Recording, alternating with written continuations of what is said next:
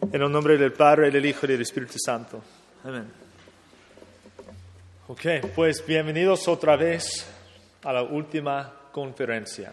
Okay, y cuando salgan, y si están llorando, está bien, pasa.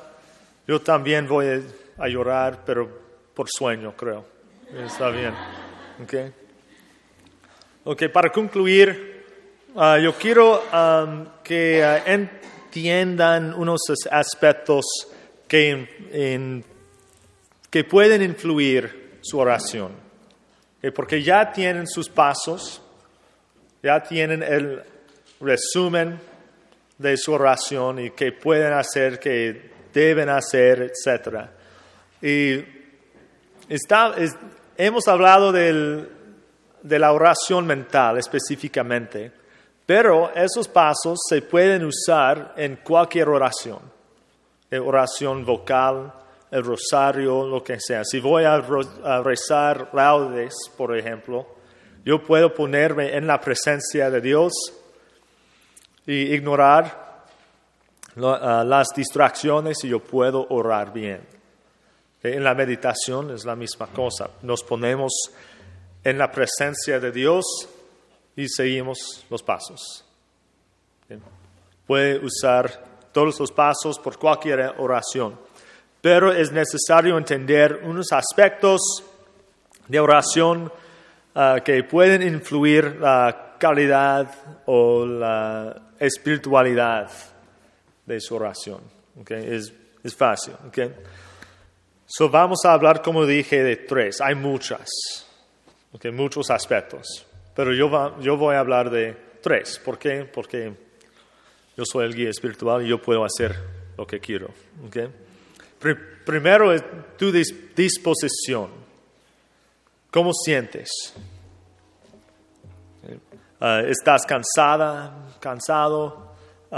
¿Tienes estrés? ¿Estás enfermo? Nuestra disposición puede causar una lucha en la oración. Si estoy enfermo, es difícil orar, porque ¿qué quiero? Quiero dormir. Quiero una sopa, un caldo de pollo, un té. Okay.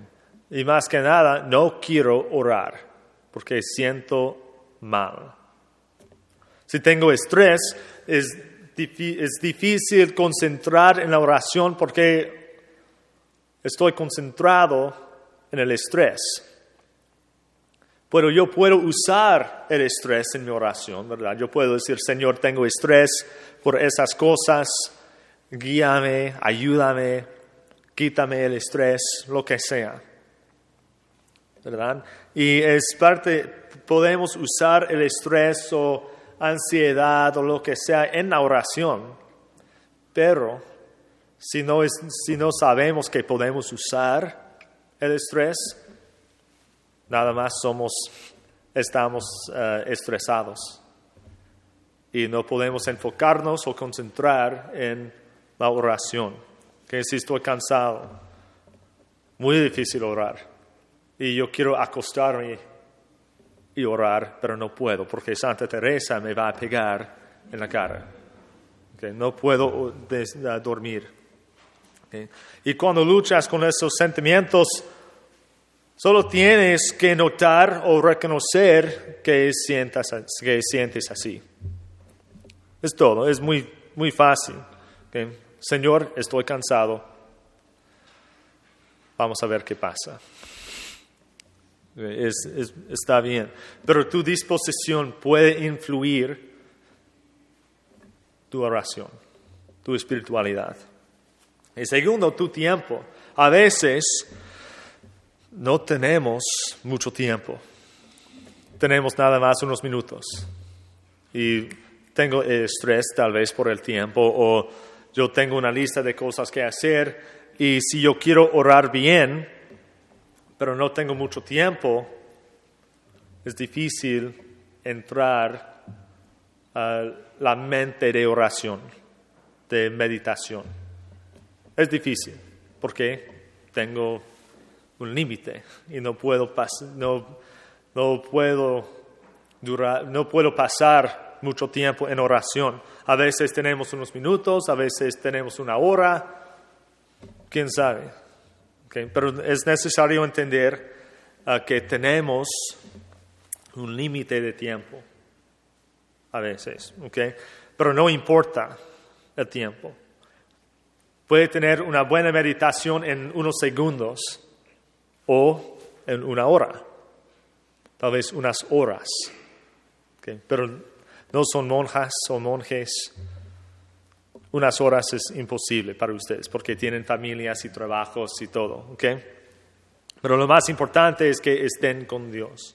Estoy con Dios, estoy con Jesús, estoy aquí en la iglesia o en mi cuarto donde oro. Estoy en la presencia de Dios. El proceso es el mismo. Si tengo 2 minutos o una hora, el proceso es el mismo. Los 5 pasos. Con unos minutos tienes que trabajar o orar o seguir el proceso más rápido. Con una hora puede tomar su tiempo. Está bien. Pero el secreto es relajarte. Como dije, hacerte cómodo, pero no tan cómodo. ¿Por qué? Porque cuando estamos relajados es más fácil orar. ¿Okay? Si no tienes mucho tiempo, no te molestes. Hacerte cómodo, relájate y ora. Fácil. ¿Okay? Si estás molestado o estresado por el tiempo que tienes, no vas a orar bien. Otra vez, ponte cómodo y ora. ¿Okay? Finalmente, la tercera influencia es el discernimiento del Espíritu, que tal vez han escuchado de eso. Pero, ¿qué es? Son disposiciones espirituales que nos ponen a prueba en la vida espiritual. Que eso es una definición del discernimiento de los espíritus. Y tenemos que discernir cuáles son los espíritus. Aquí hay 2. ¿Okay? Espíritus de consolación y espíritus de desolación. ¿Y cuál es la diferencia? Pues no tenemos mucho tiempo para hablar de eso. Tal vez otro retiro conmigo o con otro padre, quién sabe, que habla inglés o español. Okay. No tenemos mucho tiempo, pero un resumen es eso. Primero vamos a hablar del espíritu de consolación. Fácil. Otra vez, como todo lo que dije. Consolación es el sentimiento de paz por la oración. Que sentimos que está muy cerca, Dios está muy cerca y que Él está a mi lado. Aquí está. Estamos juntos, buen amigos, todo. Que yo siento la paz. Y es un regalo de Dios para darnos la fuerza y el consuelo en la oración. Es la meta. Y es muy fácil orar cuando sentimos la consolación, porque queremos orar. Oh, Dios está aquí, yo puedo hablar con Él. Y es una conversación real. Y en los tiempos de consolación a veces se nos olvida que también hay otro lado, la desolación. Pero tenemos que recordar que es un ciclo. A veces pasamos mucho tiempo en consolación y poco tiempo en desolación. A veces es el contrario. Poco tiempo en consolación y mucho tiempo en desolación. Y cambia, es un ciclo. Es un ciclo. Y el punto es que en los tiempos de consolación, Dios nos da la fuerza de sobrevivir los tiempos de desolación, porque nos acordamos de los tiempos buenos. Nos acordamos de la paz que sentimos en la oración. Y es un regalo de Dios para que sobrevivamos los problemas en la espiritualidad. Al contrario, la desolación es el sentimiento de ausencia. ¿Qué es ausente? la paz, el consuelo, Dios. Okay. Dios nunca está ausente, ¿verdad? Pero sentimos que Él se aleja de nosotros y que no quiere nada con nosotros. Es la desolación. Que la oración siente seca, podemos decir, como un desierto del Sahara en África. Que es, what did I say? Sahara.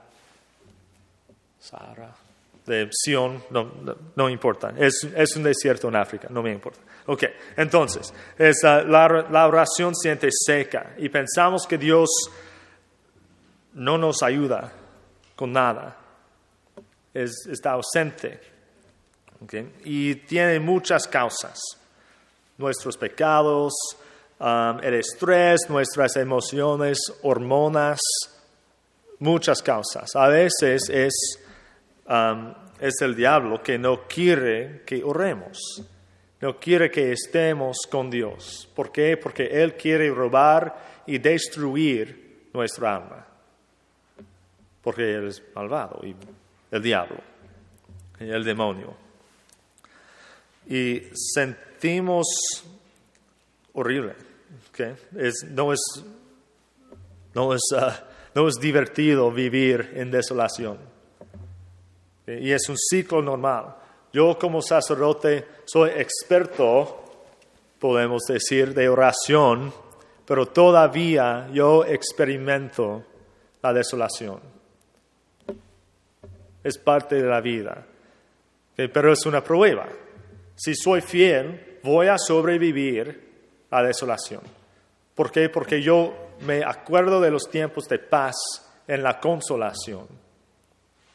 La oración que tuve el Viernes Santo, eso fue una consolación. Y me ha dado la fuerza de sobrevivir hasta hoy. Y espero que me da la fuerza mañana, y el día siguiente, y la semana, y el año siguiente. Eso fue un buen fuente de consolación para mí. Pero tenemos que recordar que a veces viene la desolación. Y cuando viene, tenemos que navegar esa situación con cuidado.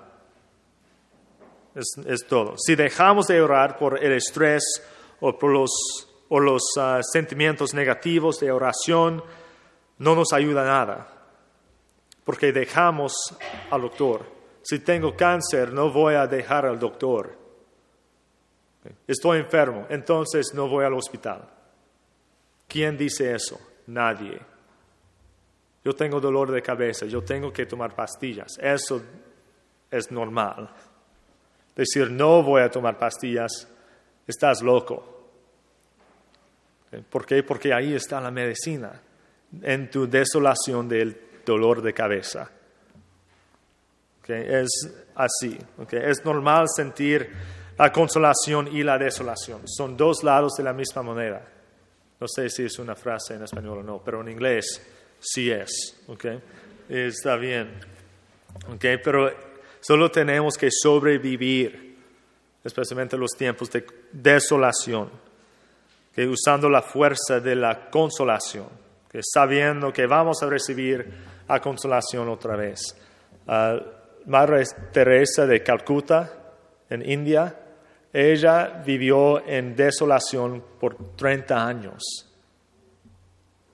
Yo no puedo sobrevivir 2 horas de desolación, pero ella sobrevivió 30 años, tal vez más, en desolación. ¿Por qué? Porque ella tenía la fuerza que recibió en los tiempos de consolación antes de su desolación. Que Dios nos permite experimentar la desolación como una lección, podemos decir, o como una advertencia. ¿Por qué? Porque tenemos que aprender algo. Y aprendemos que lo necesitamos a Dios. Que como dice el Salmo, en Salmo 42 dice: ¿cómo anhela la sierva estar junto al arroyo.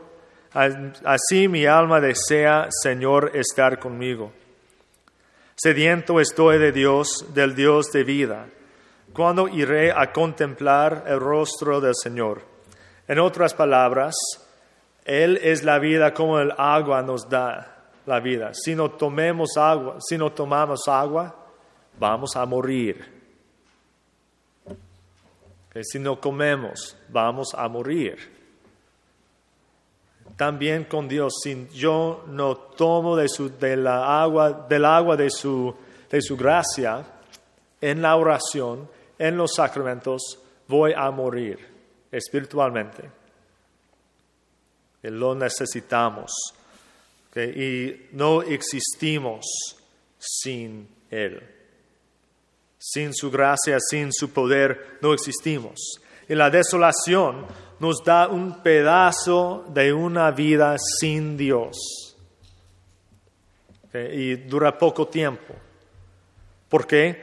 Porque es horrible. Y Él quiere que sepamos que es horrible vivir sin Él. Porque, ¿qué es la vida sin Él? El infierno. Y el infierno es eterno. Si no puedo sobrevivir la desolación de un día, unos minutos, ¿cómo puedo sobrevivir la desolación eterna? Es imposible, lo necesitamos. Y si quiero consolación, yo tengo que vivir como yo quiero la consolación. ¿Okay? Es horrible la desolación. En los tiempos de desolación es necesario pedir su ayuda divina. No podemos dejar de orar. Si dejamos la oración otra vez, es como decir, yo quiero vivir en desolación. Yo quiero ser miserable. Yo quiero ser triste, estar triste. Yo quiero vivir en la tristeza, en la angustia, en la ansiedad. Es mi favorita vivir así.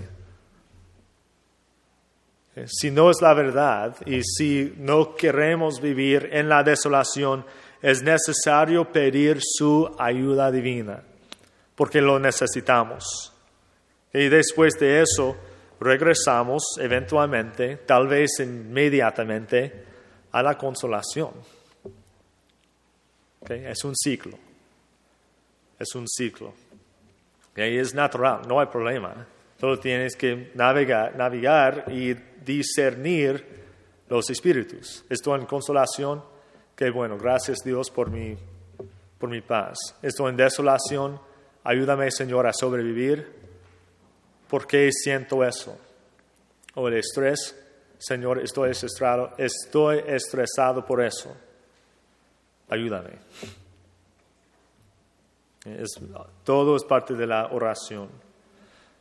¿Okay? Y con esos tres aspectos podemos concluir el retiro, porque yo les di las tres influencias más comunes en la oración.